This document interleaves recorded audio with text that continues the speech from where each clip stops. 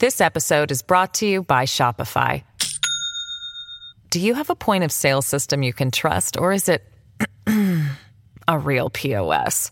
You need Shopify for retail. From accepting payments to managing inventory, Shopify POS has everything you need to sell in person. Go to shopify.com/system, all lowercase, to take your retail business to the next level today. That's shopify.com/system.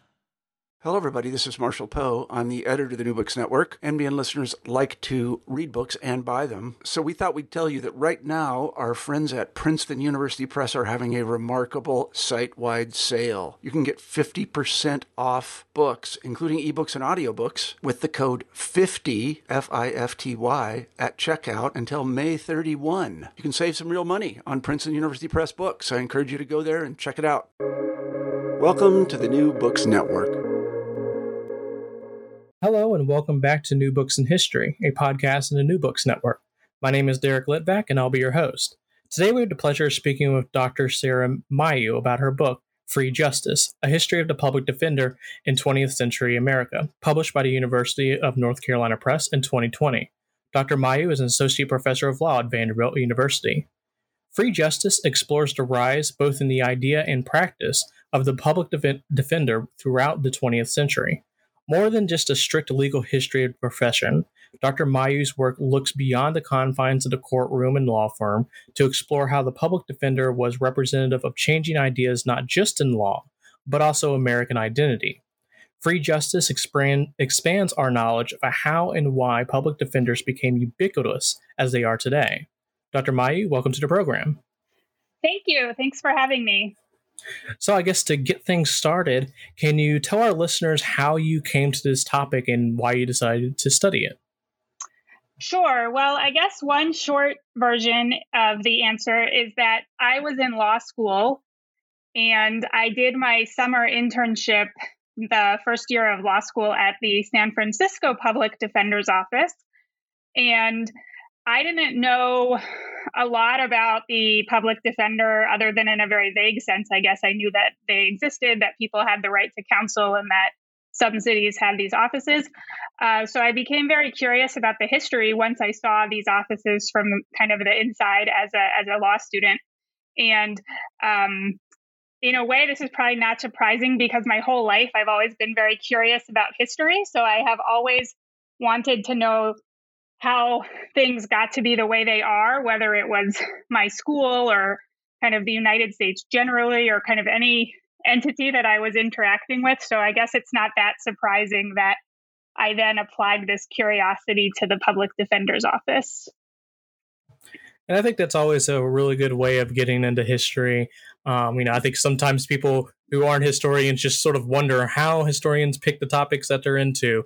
And they sort of just maybe just throw a dart at a wall and just be like, okay, I'm going to research that. And usually there's some sort of connection there.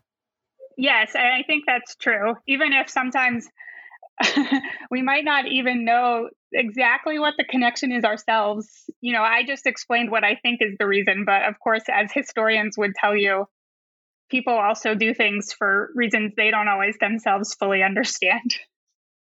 Yeah, that's very true. And so going off of, what you were saying, that you yourself had sort of a vague idea of what a public defender was at the time.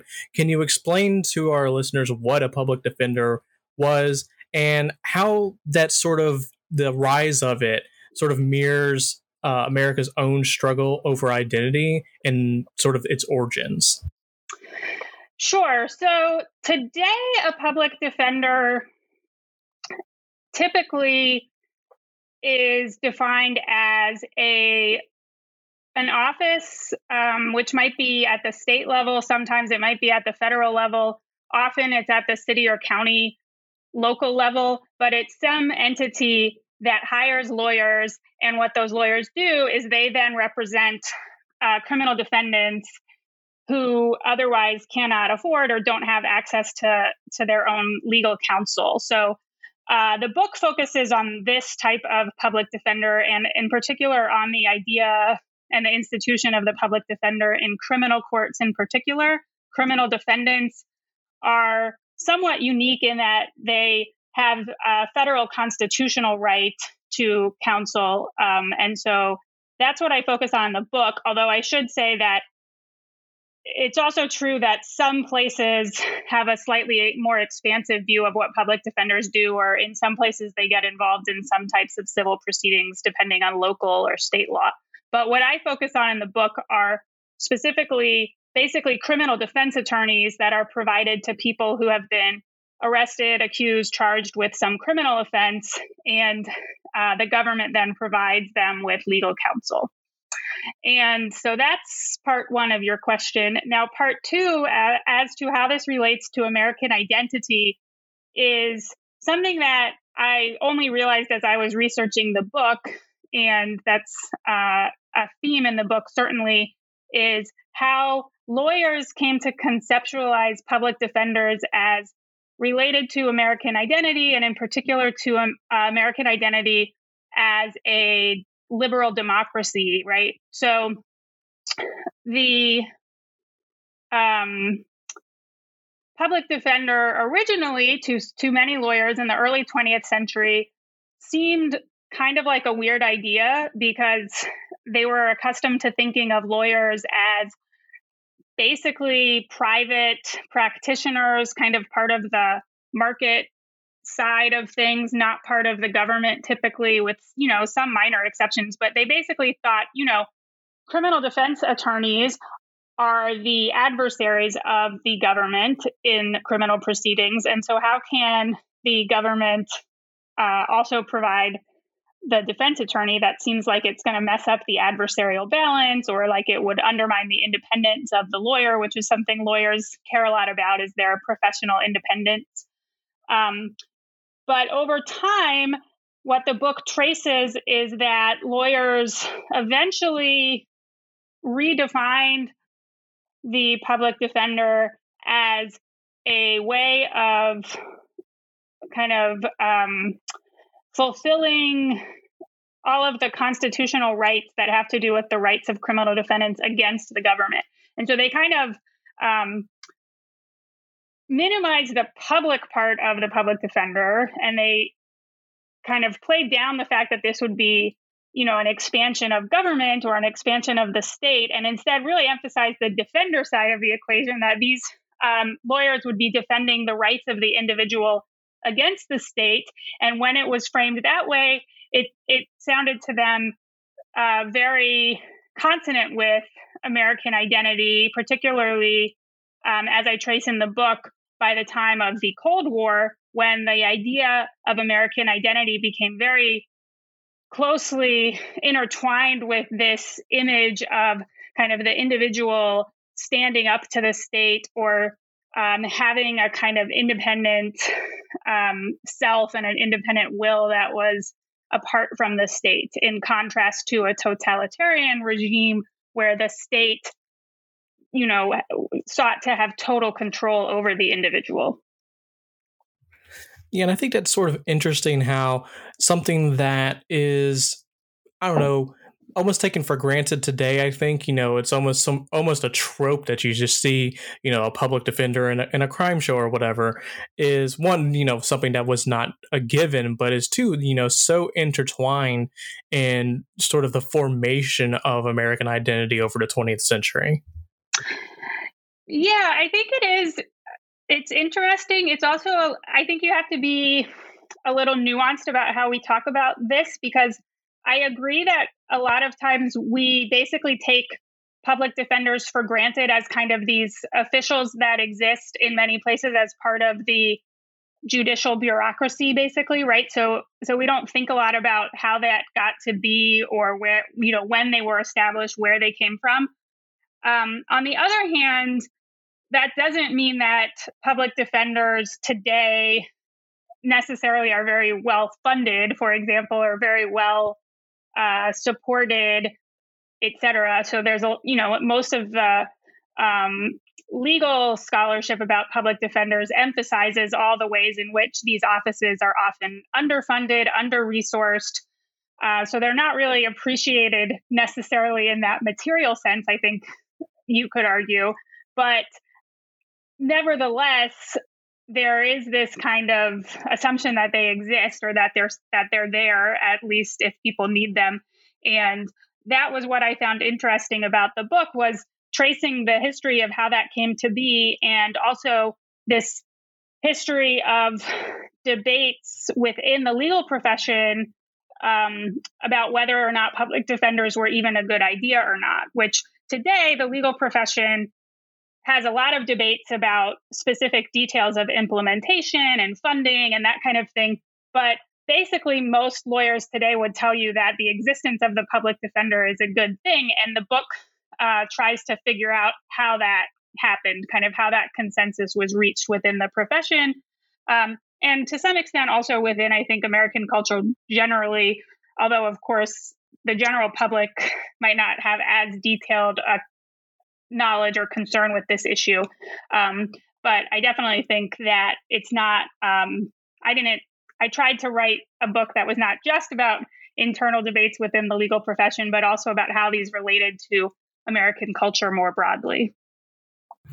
And so, speaking about how that consensus forms over time and, how the public defender comes to being, one of the things that you look at is sort of, the very beginnings of this idea in the progressive era. And as you say in your book, most of what you're talking about is sort of, the latter half of taking place in the latter half of the 20th century, but the sort of history of the public defender goes much further back than that. And so how are they initially imagined during the progressive era? Sure. So I started the book in the late 19th century, and there was, for example, a woman named Clara Fultz in California who was the first woman who was admitted to the bar in that state. And she was one of the first people that developed and advocated for one version of the public defender. Then I also look at some other figures elsewhere in the country. Meyer Goldman, who was a lawyer in New York City, who was a kind of lifelong advocate, or gadfly, as the organized bar often saw him, who was a lifelong kind of proponent of his version of the public defender. There were certainly other people writing about this issue during the progressive era, so the late 19th, early 20th century. There was a kind of tsunami flood of debate and discussion about all dimensions of law and the courts, and the criminal courts in particular, as part of the kind of progressive reform moment. And so the public defender was kind of a very small side discussion within that larger discussion, but there were certainly a lot of people writing articles about it and books and advocating for the public defender during the progressive era. But a lot of times their version of the public defender looked very different from what we have today. And it, in fact, looked to a lot of lawyers today, looks actually very horrifying and concerning, because and that wasn't so much true of Clara Fultz. So she had a very she had an idea of the public defender that is in some ways actually pretty similar to what we have today, because she envisioned that they would be very adversarial and would, kind of embody the classic image of the criminal defense lawyer kind of going into the courtroom and standing up for the defendant and being very adversarial and kind of putting on a very dramatic show in the courtroom, for example, to convince the jury of the defendant's side of the case. So that version doesn't sound that different from the kind of television or movie ideal of a criminal defense attorney that people might be familiar with today. But there were other people during the progressive era that were imagining something quite different when they talked about the public defender. And what they were envisioning was that the public defender would be a public official, which is different from how criminal defense attorneys historically had been thought of.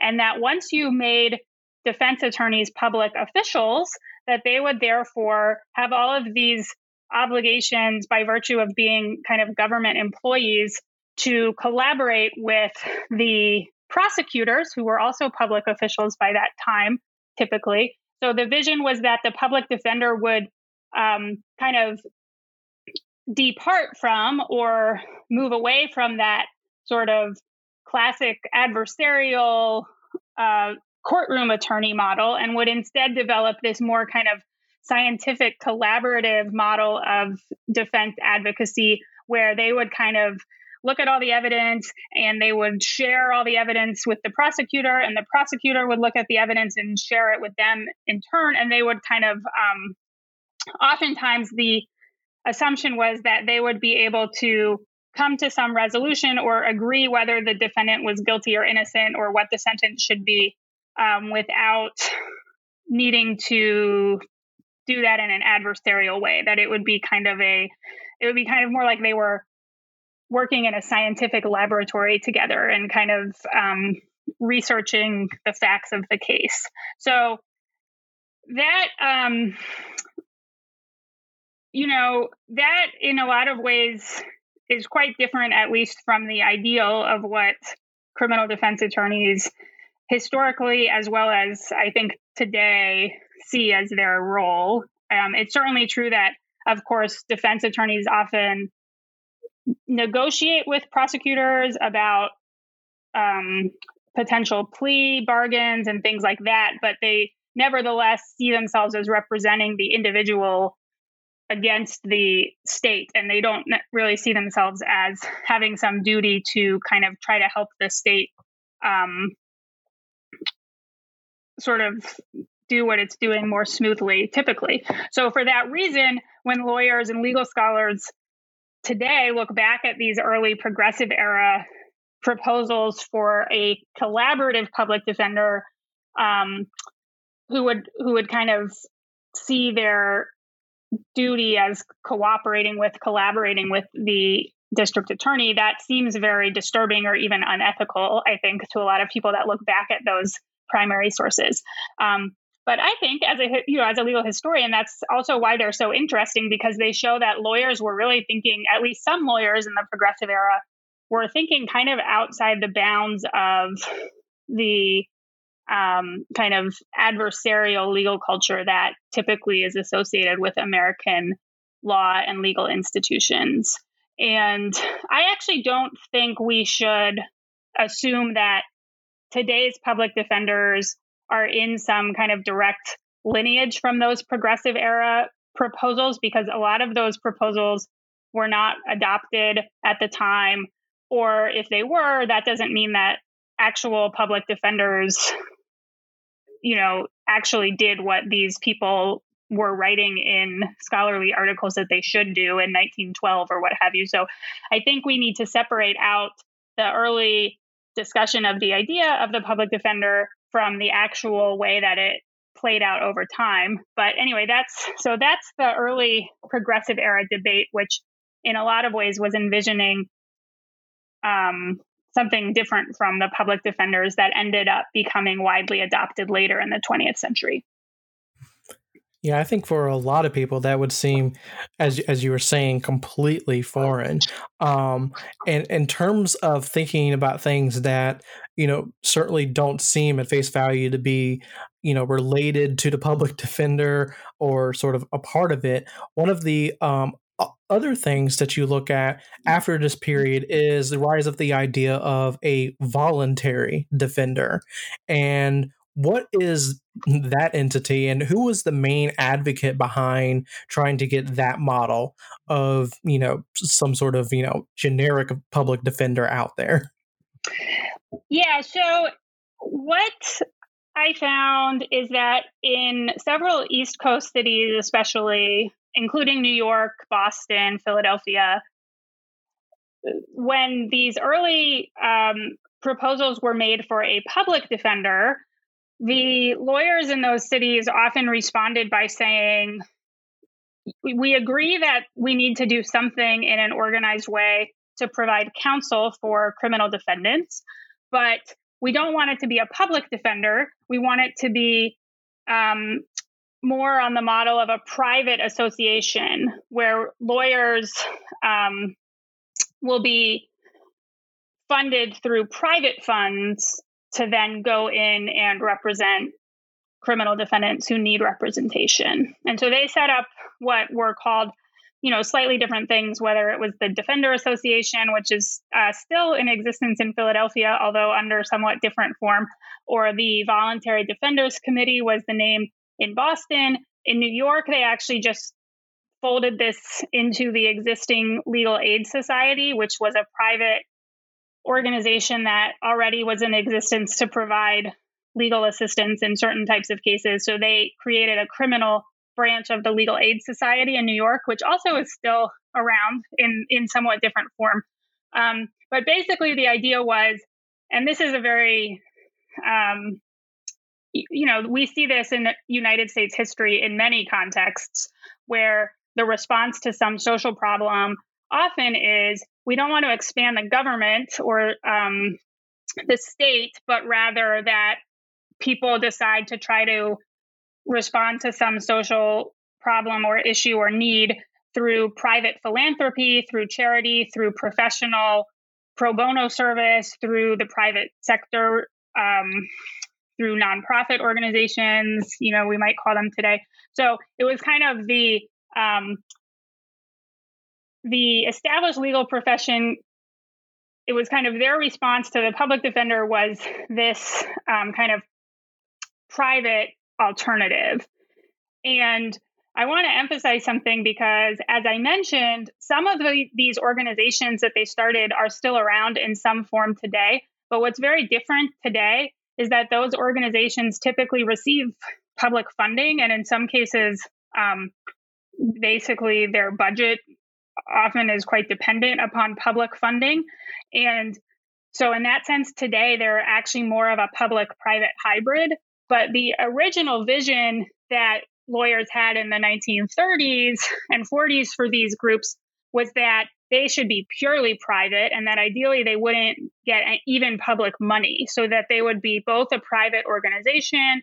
The people who worked there would be employees of a private organization and therefore independent from the state. And also that they would fund themselves purely through charitable donations, through appeals to the public, through appeals to private law firms that might donate kind of on an annual basis to support this endeavor, but that it would all be both at the level of administration and at the level of funding, it would all be totally independent of the state. So that was the voluntary defender model. Yeah, and I think it's sort of interesting to think about not just how the public defender came about in sort of a linear fashion, but also, as you're pointing out at every sort of turn in this book, that at certain points there is pushback to this idea, and the voluntary defender is certainly an interesting model of what could have happened. Yeah, and I think what did happen for a period of time, and what happened though over time was that they basically realized or came to the conclusion that it was not realistic or sustainable to do this relying solely on private funding. And so they became over time more receptive to public funding, certainly, but also even some places just kind of switched over totally to a public defender model. And the hope that this could be both that you could somehow provide legal representation to everyone who needed it, but also do it only with private funding proved not to work, basically, because you could either provide legal representation with private funding and therefore not be able to serve that many people because you never had enough funding, or you could try to serve everyone and then you would need some more stable funding source, which was often the government. So that limitation of the voluntary defender model was that these organizations were often very small scale and had to have kind of criteria of who they did and didn't represent. And that was partly because they had kind of some ideas about who they should and shouldn't represent. But it was also simply just a matter of resources, because this aspiration that somehow you could get a lot of private charitable donations for this kind of work just didn't prove to happen. This episode is brought to you by Shopify. Do you have a point of sale system you can trust, or is it a real POS? You need Shopify for retail. From accepting payments to managing inventory, Shopify POS has everything you need to sell in person. Go to shopify.com/system, all lowercase, to take your retail business to the next level today. That's shopify.com/system. And as you move forward in time, one of the things that you illustrate is that by the Cold War period, there is a large amount of consensus around the public defender. And so what is sort of changing during this time period compared to the earlier periods that we were just talking about towards, pushing, the public defender in the minds of most people as being something that should be around and should be implemented to some extent? Sure. So this piece of the story is a bit complicated, I think, because you might expect, if you were just kind of coming into this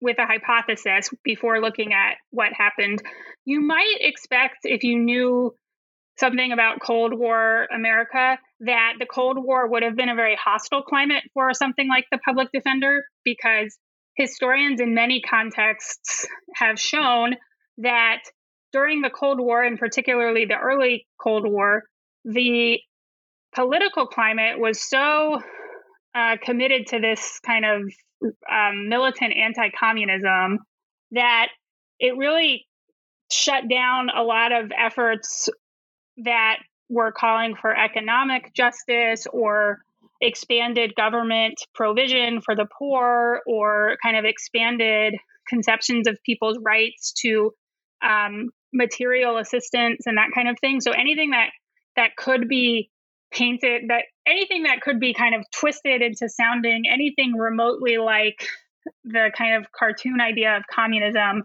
of the state providing for the people, right, would have a very hard time during that early Cold War moment. And so that's why,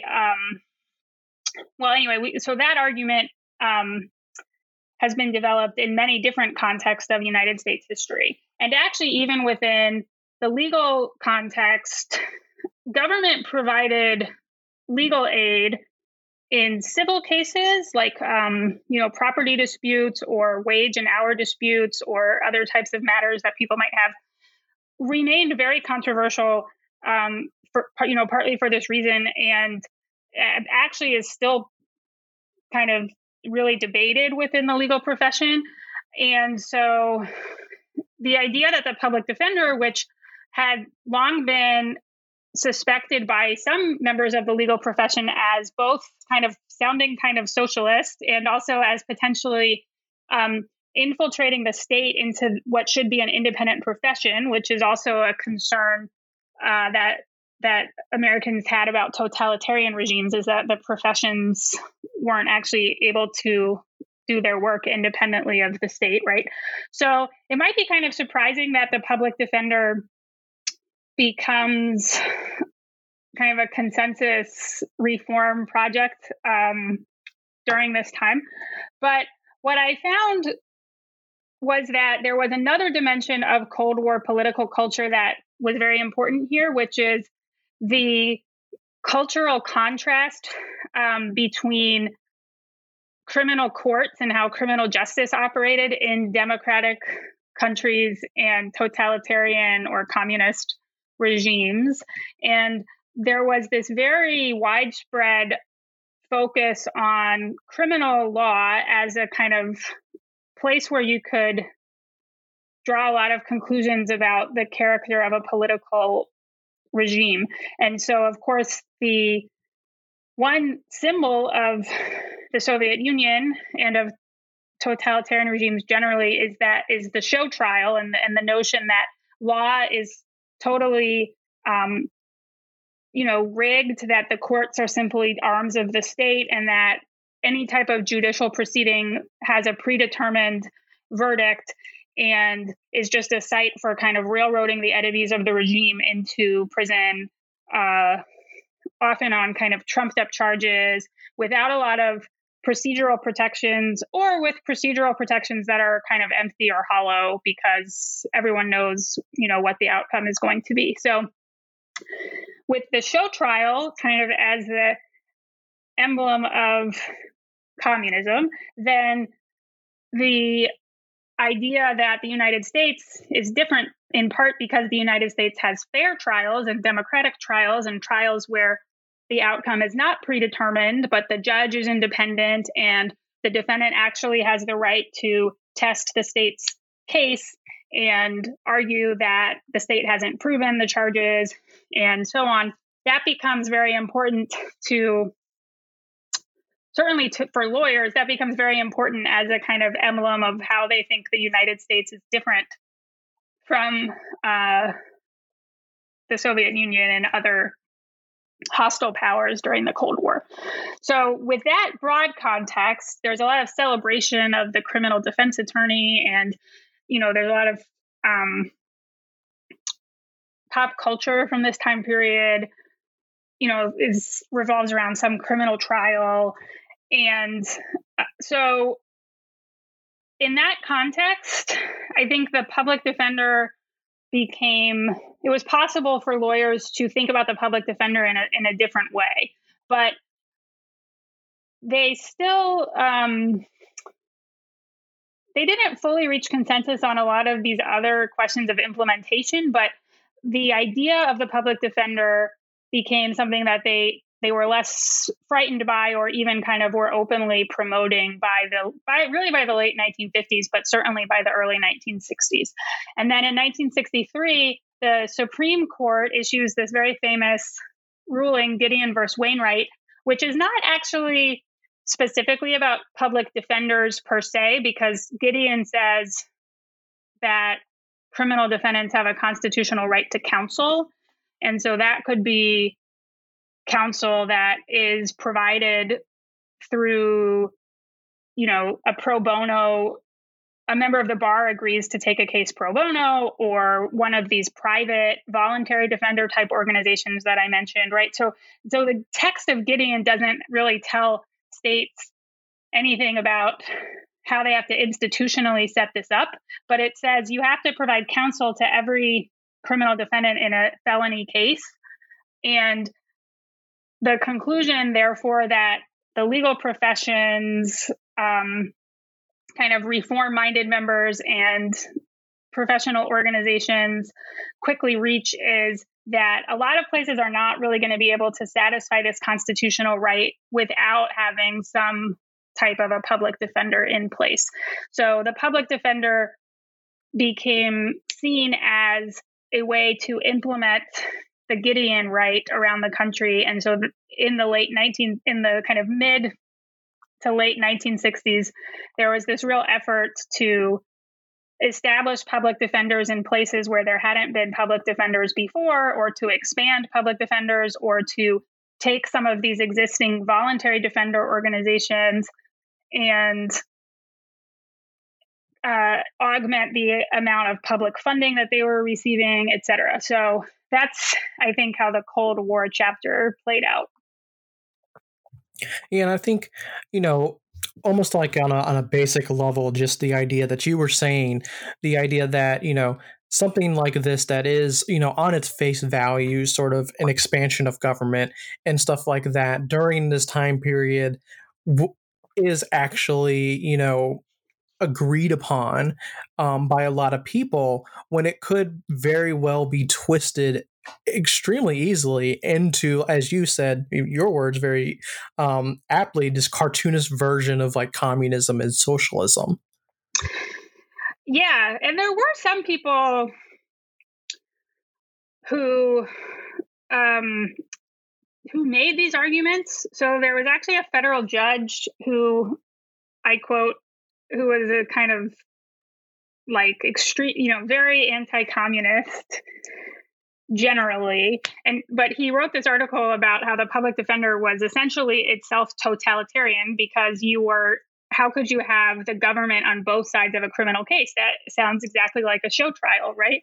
And Alabama, the state of Alabama filed an amicus brief in the Gideon case and made the similar argument that, or kind of a related argument that also sounded in these ideas of anti-communism, which is how can there be, and to be clear, the Alabama argument wasn't specifically about the public defender, but actually even about the whole idea of a constitutional right to counsel at all, which was, how can it be that anyone has any right to government assistance? The whole point of the United States is that the government has no obligation. People have to provide for themselves through the free market or that kind of thing. But so people were still, you could still find these arguments, but they were increasingly seen as kind of cartoonish or, twisted, as kind of unsophisticated, because the legal profession's kind of elite members had by this time developed these more nuanced explanations of why the public defender actually could make sense within the American framework. And so by this time, they kind of looked at these accusations that this was somehow some kind of communist thing as a little bit silly or a little bit cartoonish. One of the things that you look at in the book is, as you mentioned, the case of Gideon and how it sort of changes things, even though it doesn't necessarily create sort of a national mandate for what this whole system is going to look like. There's this sort of popular idea of what it's saying and what it's meaning things should look like. And part of the problem with that, as you talk about, is that to sort of actualize this, there is it's a massive undertaking to do sort of, a national system of public defenders. And so what are some of the issues that come up during this time period with trying to actually do that? Well, yeah, this, I think we still, in some sense, people don't need to read my book to see this, because they could just look at whatever the situation is in their own city or state. And I bet they would learn that the public defender system has some concerns about funding or workload or kind of whether the administrative structure is well set up and that kind of thing. But yeah, even immediately after Gideon, it's clear that this is an enormous challenge and that this is going to be an enormous challenge throughout the country. And this is actually one place where the book makes a little bit of a kind of historiographical intervention that might be of interest to specialists, because there is kind of in legal scholarship, there's sometimes a view that the Supreme Court doesn't really decide things often that are kind of totally at odds with public opinion or what the states are already doing. So there's sometimes an argument that by the time the court decided Gideon, most of the states had already figured this stuff out. And really the court was trying to send a message to kind of a few states in the rural South in particular that were behind and needed to kind of get with the program. And it's not entirely, that there's something to that in the sense that it's true that there were states in the South that essentially had very little or no infrastructure for indigent defense at this time. But what I found when I went into the archives and read the discussions that lawyers were having among themselves right around the time of Gideon and right after Gideon is that basically throughout the country, there were a lot of places where lawyers thought, oh man, this is going to be a massive undertaking because, we might have been making some efforts in this direction before, but now it's a constitutional right. So it's the consequences if our state fails to comply might be that the federal courts will start overturning convictions, which is something the states are concerned about. The states are concerned that the court is not going to end with Gideon, but might go farther and require counsel in a wider set of circumstances. And also, just as a kind of symbolic matter, Gideon is seen as this real push to the legal profession that no matter what you were doing before, this is a sign that the Supreme Court takes this very seriously, that the states and the legal profession in local communities needs to be taking this seriously as well, and maybe rethinking what they're doing or investing more into this issue. And so there's a lot of,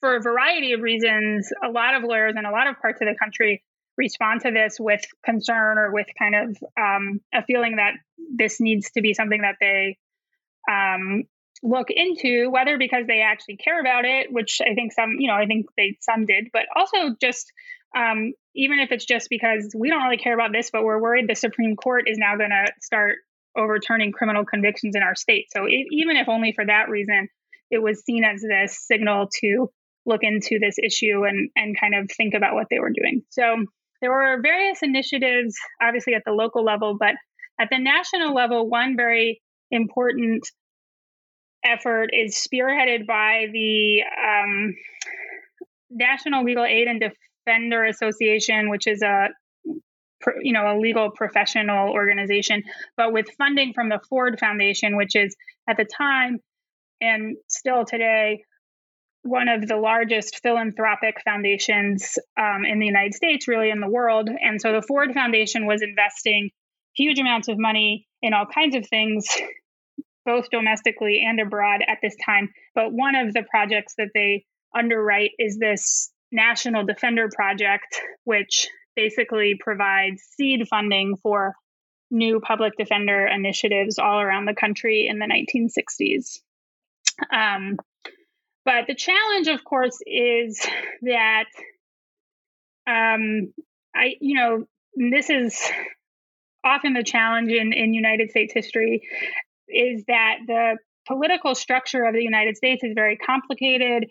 There's this commitment to federalism and local control and letting the states set things up kind of the way they want, subject to constitutional limitations.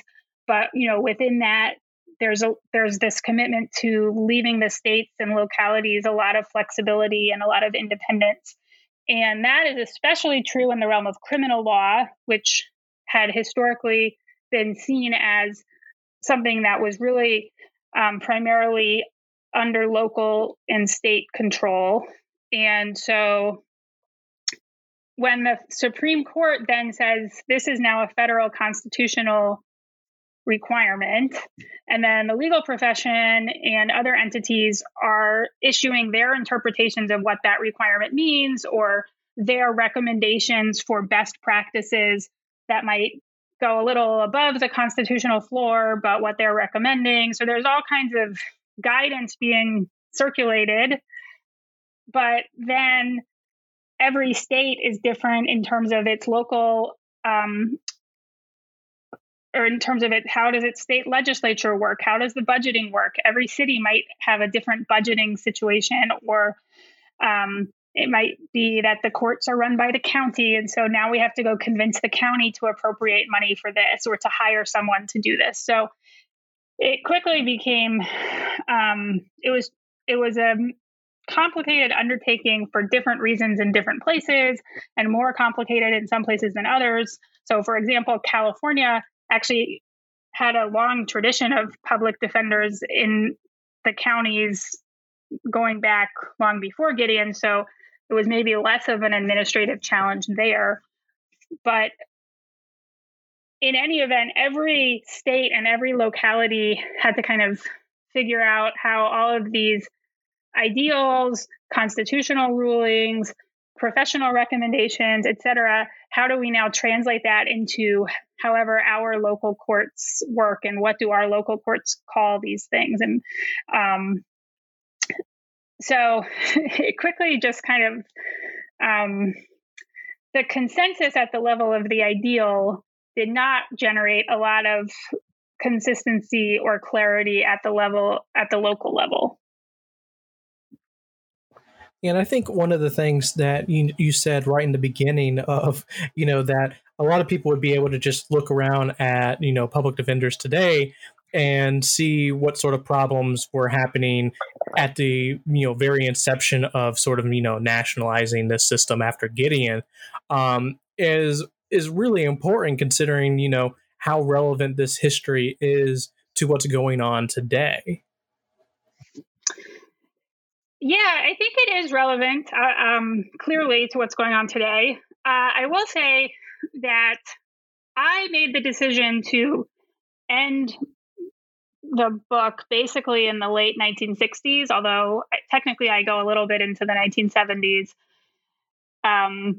because obviously the history doesn't end in the 1970s, and there's a lot that changes, or there's a sense in which the issues are still very similar today in some ways, but what also happens in the 1980s and 90s and 2000s and continuing today is that there's this new, there's a massive expansion of the prisons, a massive expansion in just kind of the volume of criminal prosecution around the country, which then becomes diagnosed as mass incarceration. And then there's the rise of a new movement. I don't know if I should say it's new, because historians have to be careful about that. Could, of course, be a whole debate about whether anything is new or whether it's continuing things from before. But in any event, there's the rise of this movement critiquing mass incarceration, and lawyers in certain ways become involved in that as well. And public defenders certainly are kind of involved in that, whether they want, no matter what, because they're the ones who are day in and day out in the criminal courts dealing with this. So I made the decision that my book ends really not that long after Gideon, really kind of the first 10 years after Gideon, because I wanted to get the story that far. But I think that I hope that historians and other researchers will continue to look into both the history that I've covered, but also certainly the history that's outside of the scope of my book, because I think there's probably a whole nother interesting history to write about how public defenders, once they're accepted in theory as this national emblem of democracy and constitutional rights, right, which I think is true by the end of the 1960s. How do they then navigate their actual work day to day, and how do they interact with this discourse about mass incarceration that develops later in the 20th century? But I didn't go that far in my book because I thought it would be kind of I don't know, for a variety of reasons. But I certainly think that the earlier history that I do cover in my book is really important to understanding why the institutional lay of the land looks the way it does, why public defenders came to be where they are and where they're not, and why they're kind of often funded in these very confusing ways that vary quite a bit from place to place.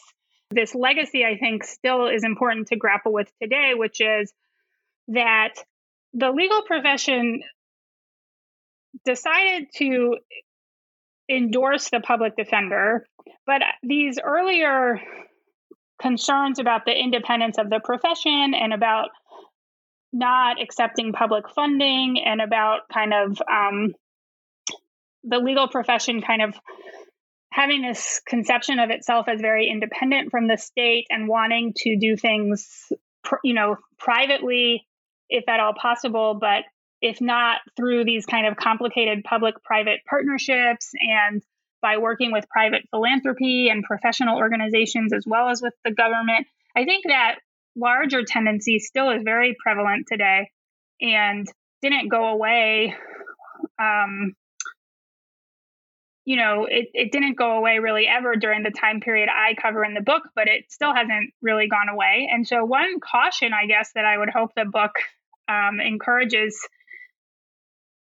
reformers to think about is that today we see very large philanthropic foundations that are still very involved in funding and kind of getting involved in criminal justice reform efforts. And I think there are a lot of reasons to maybe question whether, if these efforts are so important, are so central to our conception of what it means to live in a democratic country and to have democratic governance.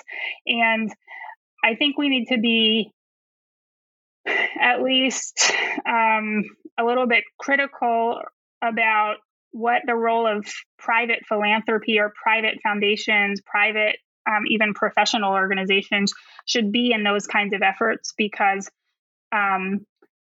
those private institutions are not as transparent as government. They're not as open to public input often. They might be funding things that we think we agree with, but you don't really know how they're deciding what to fund and what not to fund. So I think in that sense, the book also might have some broader interest for people involved in criminal justice reform, not just on the issue of the public defender, but more generally. And I'm actually, because I think that's a really good place to leave off what you were just saying there. I'm just going to skip over the last question, and we'll just sort of wrap up things here. Okay. All right. So, All right. So we have this great book in front of us right now, and I always encourage our listeners to become readers and pick up the book themselves. Once again, it is Free Justice, A History of the Public Defender in 20th Century America by Dr. Sarah Mailloux. And so we have this in front of us right now, but what can we expect from you in the future? What might you be working on right now? And I know this just came out, so if you want to say that I'm taking a well-deserved break, that is completely okay.